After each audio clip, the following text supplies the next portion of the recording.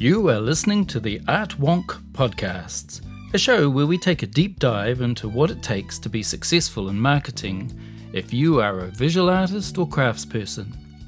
We will explore how the art world works as well as how to better achieve your professional goals.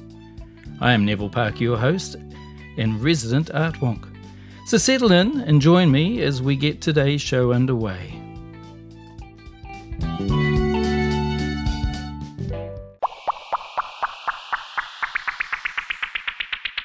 This episode is called How to Make a Sale. Yay! Hi everyone, and welcome into this episode of the Art Wonk podcast, where today I'm going to be having a look at selling direct. The reality of the world as we're standing in it at the moment is things are changing fast when it comes to sales opportunities and how we're going to go about doing our business if we're makers of art or craft and we need to make sales. So this is unashamedly about making money. You can use some of this knowledge for making contacts or managing your relationships with suppliers, but primarily I want to talk about what it takes to make a sale. There's a lot of people out there who make great art, but make very poor salespeople. And the biggest reason for that is they don't understand what they're doing or why they're doing it. We know that we need to sell stuff to survive. We're trading our skills, our knowledge with others, and we don't quite get how this transaction works because it's not our core interest. I get that. It happens to be one of my core interests. This is the part of the wonk that actually gets excited. I love the interaction between me and other people, and how we do what we do and why we do what we do is really exciting. It's a creative process on its own. So today we're going to explore this. We're going to explore what it takes to actually make a sale. And, the stages or levels of engagement that you go through as you're doing this process of selling things. Oh, so where do we start? Well, first off, I'm going to ask you to consider this one simple point. Only 7%, they say, of our communication is vocal, which makes doing a podcast like this blastedly hard because really in the end, I don't have the cues of watching your body language to see whether you've got the point, and you don't see my examples in terms of how I position myself or the physicality of me. And humans rely on these things. We use them an awful lot, assuming that we have the lovely ability to see. We use more visual cues than anything else. And in sales especially, those non-verbal cues are really important parts of how we do the sales process. So I thought we might break down what a sale looks like for those of you who actually don't do this often. And why? Why am I talking about this? Well, I don't believe that the world as we knew it is going to be the same for some time. And that means some of your traditional outlet options and ways to market will be disrupted. Now, if you're galleried already or you have an outlet or a number of outlets who supply your work to the public and they are continuing, I stress you must support them. Keep them going.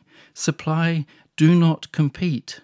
And that, is an important part of things because at some point we will find a new normal and you want to have people working on your behalf so you don't have to spend so much time doing the things you don't necessarily enjoy. That said, a good number of you are not going to be in positions where you have that luxury. And I think they're the ones that we're talking to today.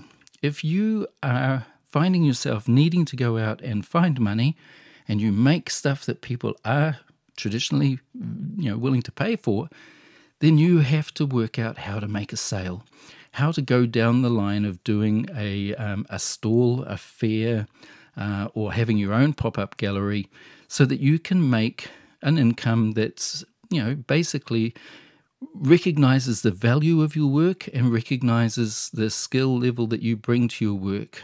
I don't want you going out there and just having a sale and getting rid of stuff cheap. All you do there is teach people that there's no value in you and you make it all about money and not about the actual relationship between your product and the buyer. So, rave on. Where do we go? Well, let's start with the mindset of a seller. Now, as a marketer and a seller of art, I love what I do. I love going to work every day in the gallery. I love the job of helping others find things that fit their worlds. And I think that's an important part of the process, the mindset. You have to actually want to be there. If you're going into a stall environment or a market environment, you're setting up a trestle table or a section of wall with your artwork, you have to want to be there. If you feel like this is the wrong place for you, it will translate in your body language and in the way you behave. So first and foremost, you have to work on considering what it is about this thing that you can focus on as a positive. Now, if you make beautiful things, why not hear people compliment them? Why not put yourself in a position where you can actually tell people about your story? It's a wonderful experience. It's one of the things most of the artists that I represent miss out on is I get all the compliments about their work. So finding something that makes you feel good about being there is really important, going in with the right mindset. The other one is making sure that you know who you're talking to. And I mean that quite specifically, not the person, but the people. Different groups in different places have very different ways of communicating. City people stand closer, talk faster, talk louder because they're used to background noise. Country people stand further apart. They speak generally a little bit quieter and more measured because they're not as pressured for time often. So, if you're moving from your normal environment to another environment to make your sales opportunity happen, think about where you're going to be and the people you're going to be talking to. Make sure you're prepared. If you need wrapping or bags or packaging type things, make sure you've got them with you. Make sure you have a float so you can give change or a way of taking their credit card or whatever payment options you're engaged in collecting. Make sure that you've got good clothes on that are suitable for the job. Oh, great shoes. Important to have good, comfortable shoes. Keep drink nearby so you can stay hydrated. All of the housekeeping things that are about looking after yourself apply in a sales environment. So we've decided that we're going to go and do a market because the opportunity's there and people now seem more happy to congregate in an outdoor space. We've got a gazebo, we've got a trestle table, we've got a tablecloth on that table, and we've got our wares spread out for people to see. It's new to us because this isn't the way we normally do things, but we're giving it a go because we need the money. What next? Well, first and foremost, you have to work through the phase of making a sale. And they consist of welcoming, then qualifying or quantifying, and then closing. They're the 3 stages, and that's all we're going to focus on, keeping it nice and simple. There's a lot of literature and YouTube videos and things all about great sales techniques that rely on you being somehow a super psychologist who can read body language and understand people. And for high-powered positions where you're doing a lot of negotiating, these things can help. But the reality is, if you just focus on being there, being present, being joyful, and by that I mean really loving the fact that this is your stuff and you're getting to share it, you're going to have success. So, first off, the mindset of welcome. How do you welcome people in your mindset?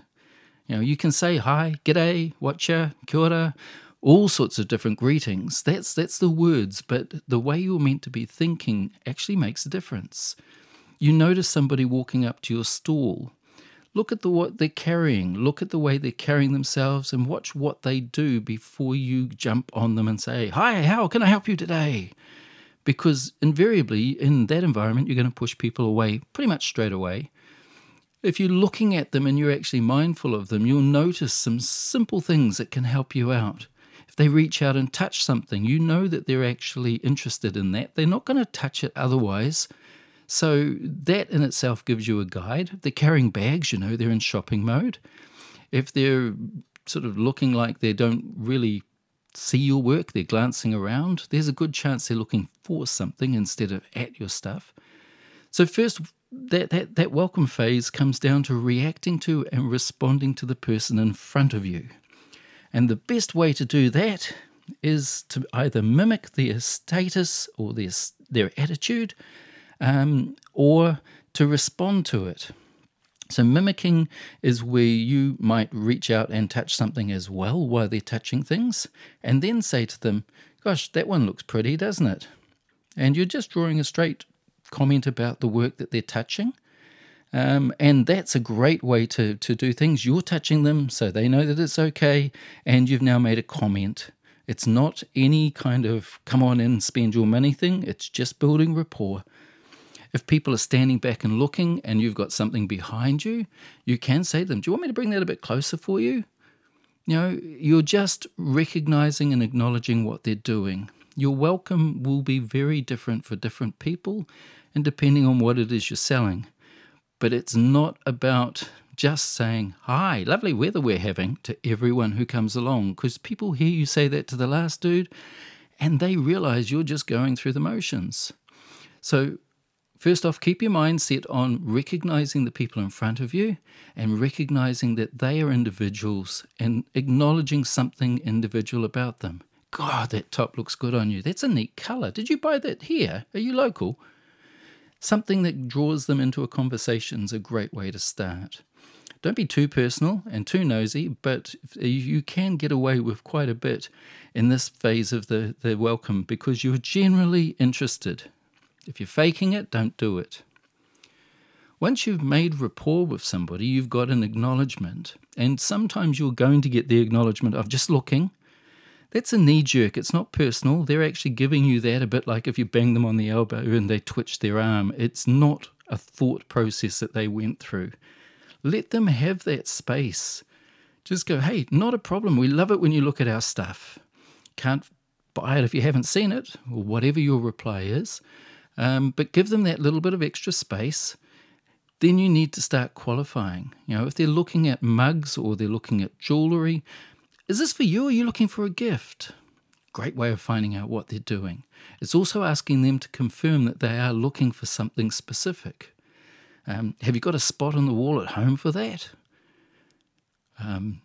Is that something that we're going to need to talk about shipping for you? You know, you can go in with lots of different questions, but you're looking to qualify what their interest or need is. Are they looking to buy today or are they just looking? Both ways you can make a sale, but sometimes you're going to make a sale on another day. So you need to give them the permission to know that you're going to be here next time if you're going to be. Or you can use a cautionary tale of saying, hey, look, we've just driven to town for this one weekend opportunity. I can give you my online details. You'd use this normally at the end of the process, by the way. If you want to catch up with us, I wouldn't offer that up front. I'd be inclined to say, gosh, this is an amazing market. Really enjoying this. It's our first time here. Do you come in often? And then I can lead them into the fact that I'm not going to be here again, so they need to make a decision soon. But that qualifying and quantifying phase of doing this type of thing is when you are asking questions. If you are telling, you are not selling. You need to be asking questions, not grilling. But, you know, do you like that particular shade? Do you want to see another color base or choice if they're putting it down? Was that too big? We've got smaller ones over here. You know, ask questions, offer solutions. And, you know, if you're getting into this position where you're selling a bigger ticket item, you need to be comfortable that the price you have is fair and reasonable. And in doing that, you're going to go into a place where you're not justifying, you're actually adding value in your conversation. Would you like to know a little bit about the process behind that one? Because that was a real bugger to make. Or it might be that you say to people, I've actually spent 16 years trying to get that one right. I think I've got close to perfect on it. What do you think? You know, you can guide them into your value behind it by asking a question and offering to explain.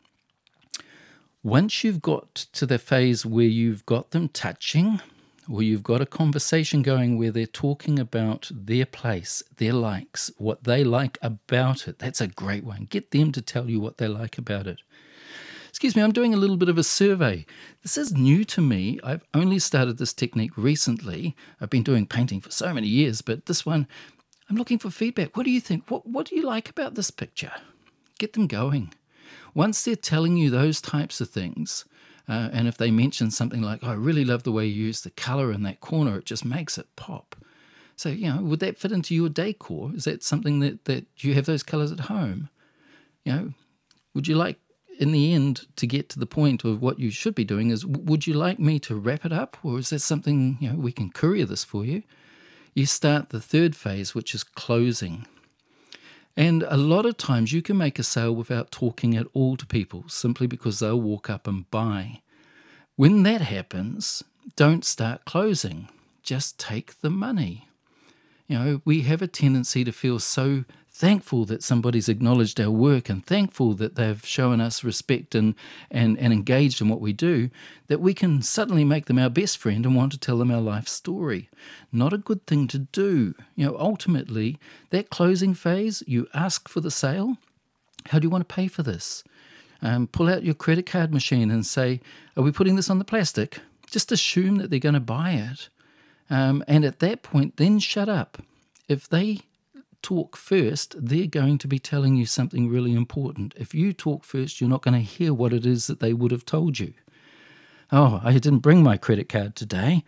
I say, oh, not a problem. I can hold it for you if you'd like, or we can deliver, and you could pay then, or we do internet. Whatever your particular next option is, you can actually address. But when it comes to closing a sale, the goal is to listen to the person and then react to what they say. And once you've got the credit card in your hand, or you have to wrap the goods, before you've done the credit card transaction, you could say, do you want to have one last look around, see if there's anything else you need? No gifts or anything you're needing right now? You can invite them to buy more. And that's an acceptable thing to do. Once you've got rapport, you've got this relationship, they've acknowledged they like your stuff, they've decided they're going to buy from you, it's really easy to add something onto a sale. If they're buying a gift, they've told you they're buying a gift and you happen to have cards there, do you need a card to go with that? And away you go. Now, when it comes to pricing and closing sales, as far as people asking for discounts, which you will get at markets or stalls, that's part of their culture or their expectation of the experience. Don't take offense. My standard line is, I'd love to offer you something off it, but we need to make sales at the moment, so we've priced it at our best price. I hope you understand. And, generally people will go, oh, yeah, no, fair enough, and you're away. If they push, I have small things that I keep on hand to close sales, only big sales, where I will say to them, look, I'd love to give you something off, but I can't. But since I want you to see how much I appreciate your business, how about I throw in one of these? If it's something with a $35 price point on it, then it obviously costs less than $35. It's perceived value. They're seeing the $35 worth of goods I'm giving them. If it was a $350 sale and I was offering them $35 off because I was saying, oh, look, we'll knock 10% off, then I've actually gone down $35, when realistically I'm probably only down $6 or $7. So it's worth doing value added. It teaches them two things. One, you back your pricing because it is fair and reasonable pricing. Two, you're giving them something they can either share with others or keep for themselves, so they've got twice the impact to tell people about, because they will go away and tell others, look what I got at the market. Isn't this brilliant? There's your advertising value in that giveaway alone. Never give your work a cheaper price point than you decided on unless that is your strategy from the start. And I don't believe in falsely pricing because, generally speaking, if you don't get that conversation at all, everyone walks around saying, oh, God, their stuff's so expensive over there. And they don't even get a chance to understand that you were prepared to drop the price. So there you go. You've got a basic mindset or framework. Never push, never lie, never manipulate or be dishonest. Go into the experience planning on having fun. Don't take it personally if they don't like your work or want your work today. They may well have issues going on that you have no idea about, and you're just seeing that end result.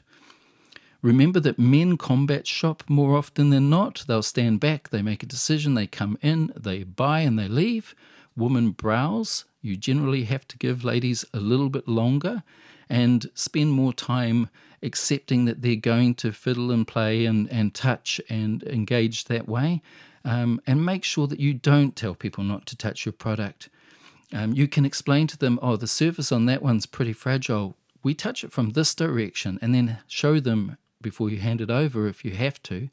But once they've got it in their hand, if it's a possibility to do that, you're going to have a much higher percentage sale straight away, because giving back something we like hurts. We don't want to go through that pain. We will actually go through the pain of paying to keep it.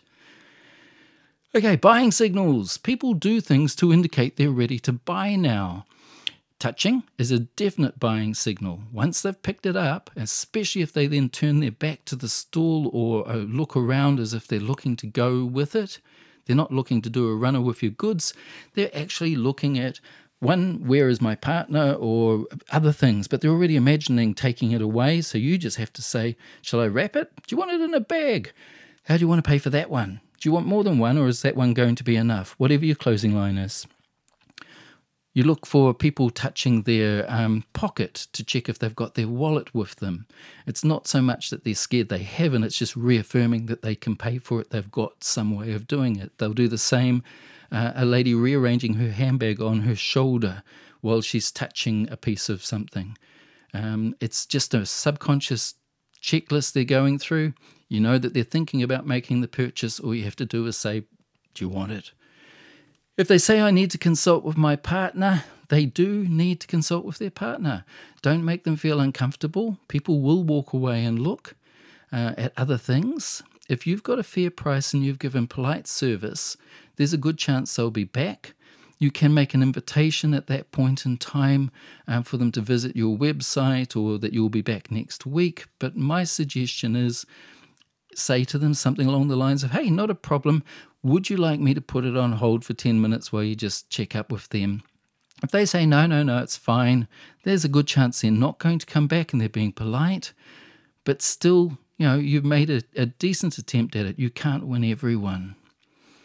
And when you get home at the end of the day, if you've sold a lot, be happy. If you haven't sold a lot, be happy.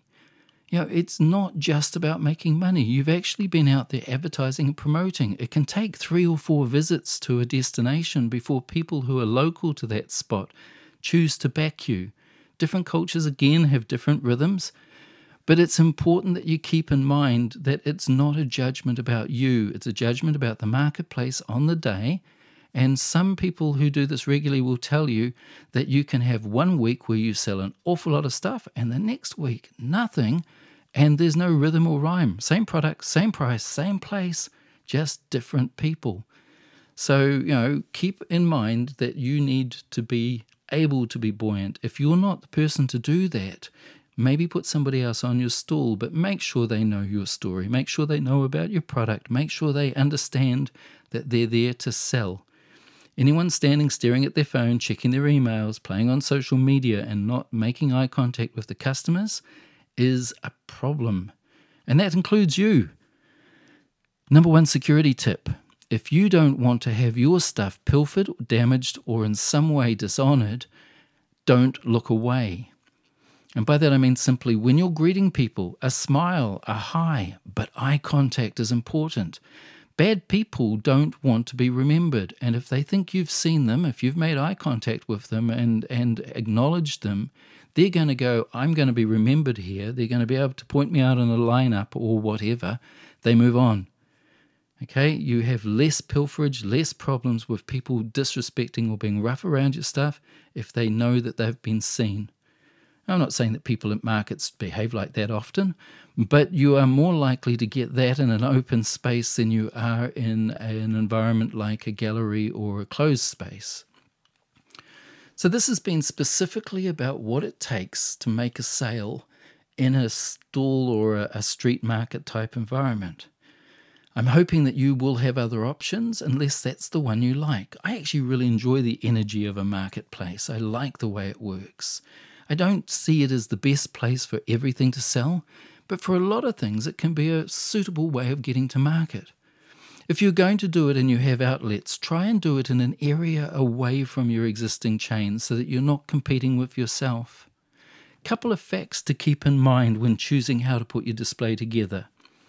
Number 1, more is not better.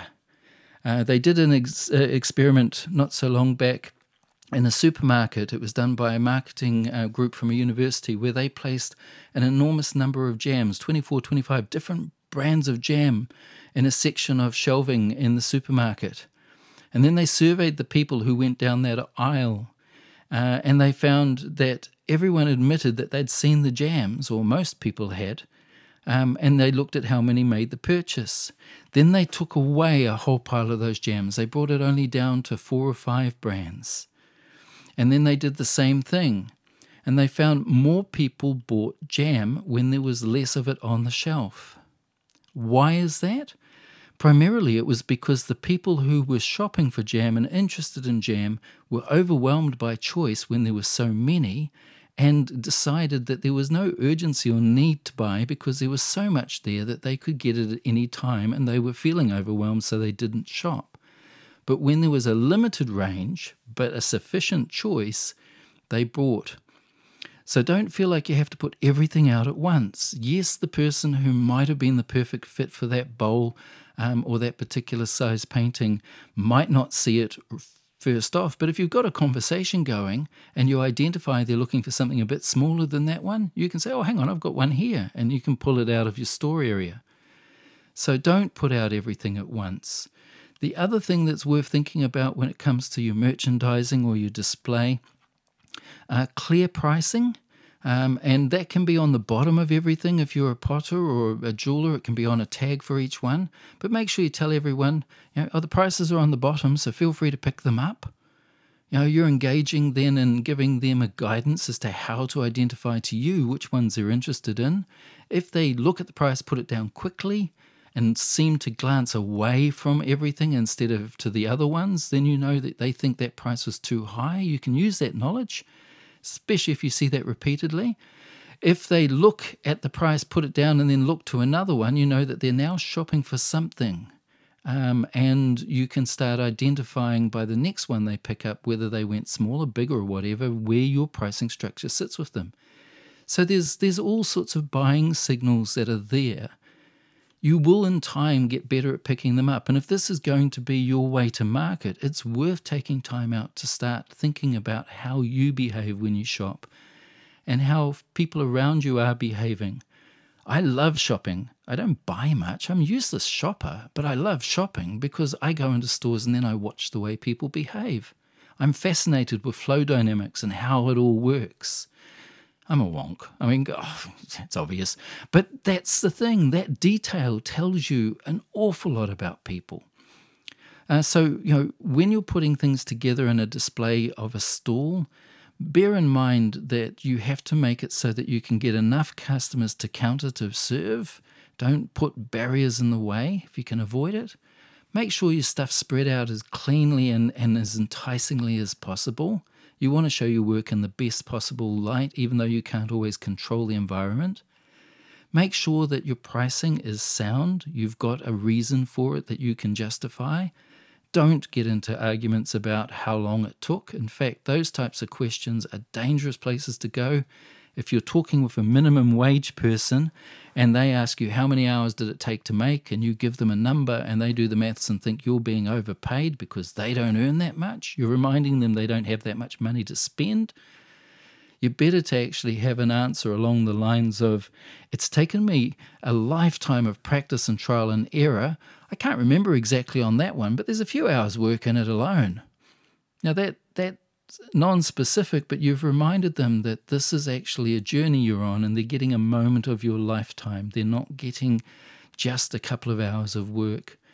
Don't get drawn into material costs. If people want to talk to you about those things, they're likely to be other artists. Those conversations happen when there are no customers around. If a friend visits, don't let them monopolize your time. Say to them, hey, I can't wait to have a coffee with you after this is all over. Can we catch up then? Oh, it's like I'm at work right now. But don't let them define for you whether or not you get to talk to the next person at your stall.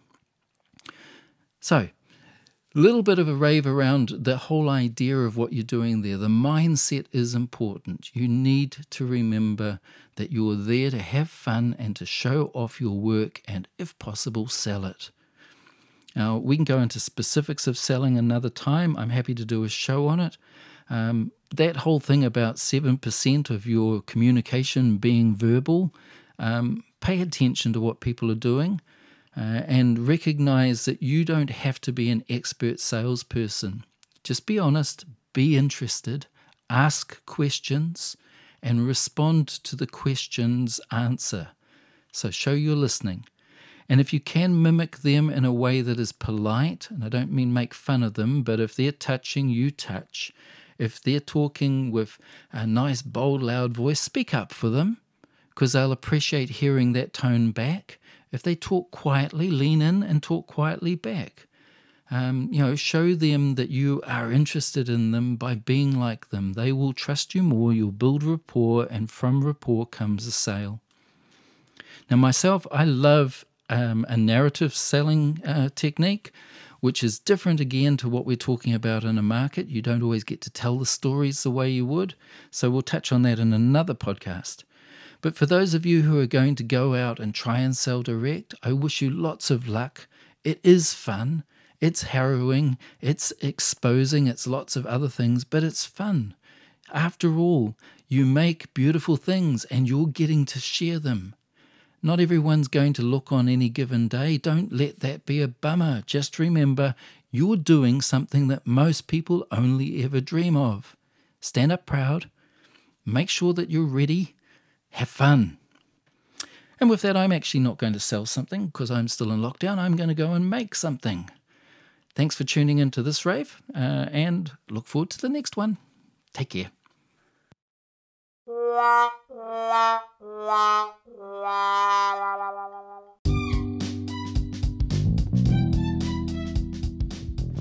Hi everyone, it's Neville here again. Hey, just before I go, I want to remind you that we now have a new email address.